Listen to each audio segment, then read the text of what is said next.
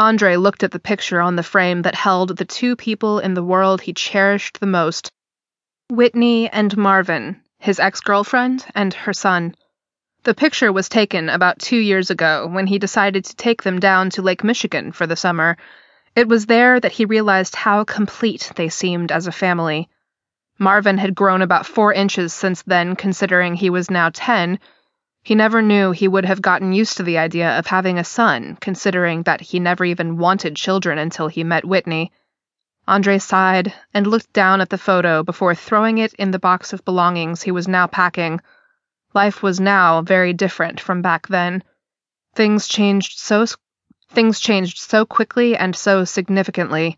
He was a person that was all about work and making a great life for himself alone, but he never had to think about raising a family, a dynamic he was so sure he would fail at, but turned out he was doing a pretty good job. He kicked the box over to the shelf to take down the other pictures of them as a family.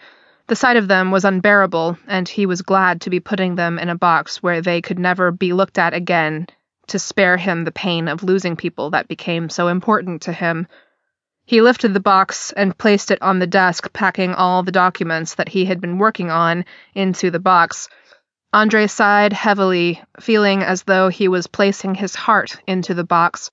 Being a lawyer that worked in the New York area, he never really had time for himself, much less for a family. He figured that's why he lost the ability to care for one, or at least that's what he thought Whitney was thinking.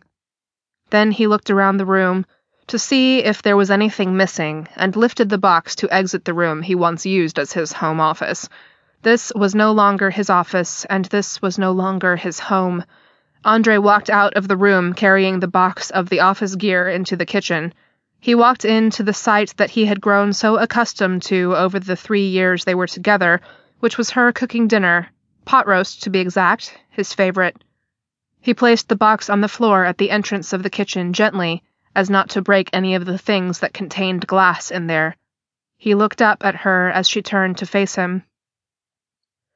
She wiped her hands on the apron as she approached him. She looked at him with pitiful eyes and almost hurt at the fact that he was leaving. As she realized his hurt demeanor, she stopped in her tracks and looked at the man who she once loved and hurt. She sighed as she was about to speak, but she felt as the words could not come out of her mouth. She tried again as she looked at him. "I'm making pot roast, Andre. You could stay for dinner if you want," she said, as though trying to extend an olive branch to him.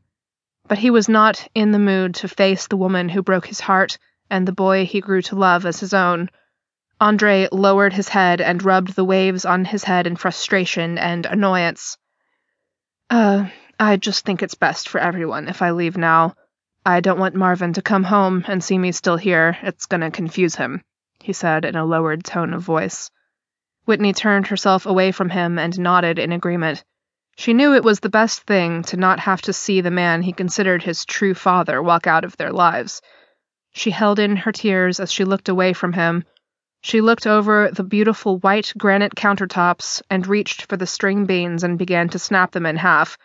She couldn't look at him anymore, as she could feel the guilt and the shame that ran through her veins when she did. Andre sighed and walked over to the counters and placed his hands in his pocket to remove a small piece of paper and placed it on the counter. "Here's my new number and address. Should anything happen with Marvin, you know how to reach me," he said. Andre couldn't stand the feeling of making eye contact with her anymore.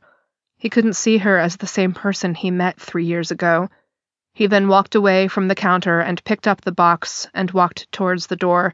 Just as he made it to the foyer, the door opened to reveal an excited 10-year-old boy holding his bat and his duffel bag full of baseball gear.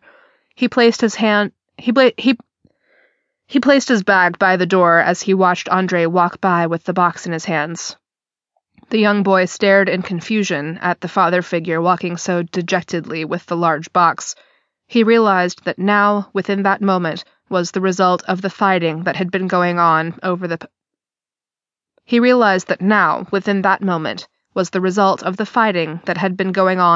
past couple of weeks.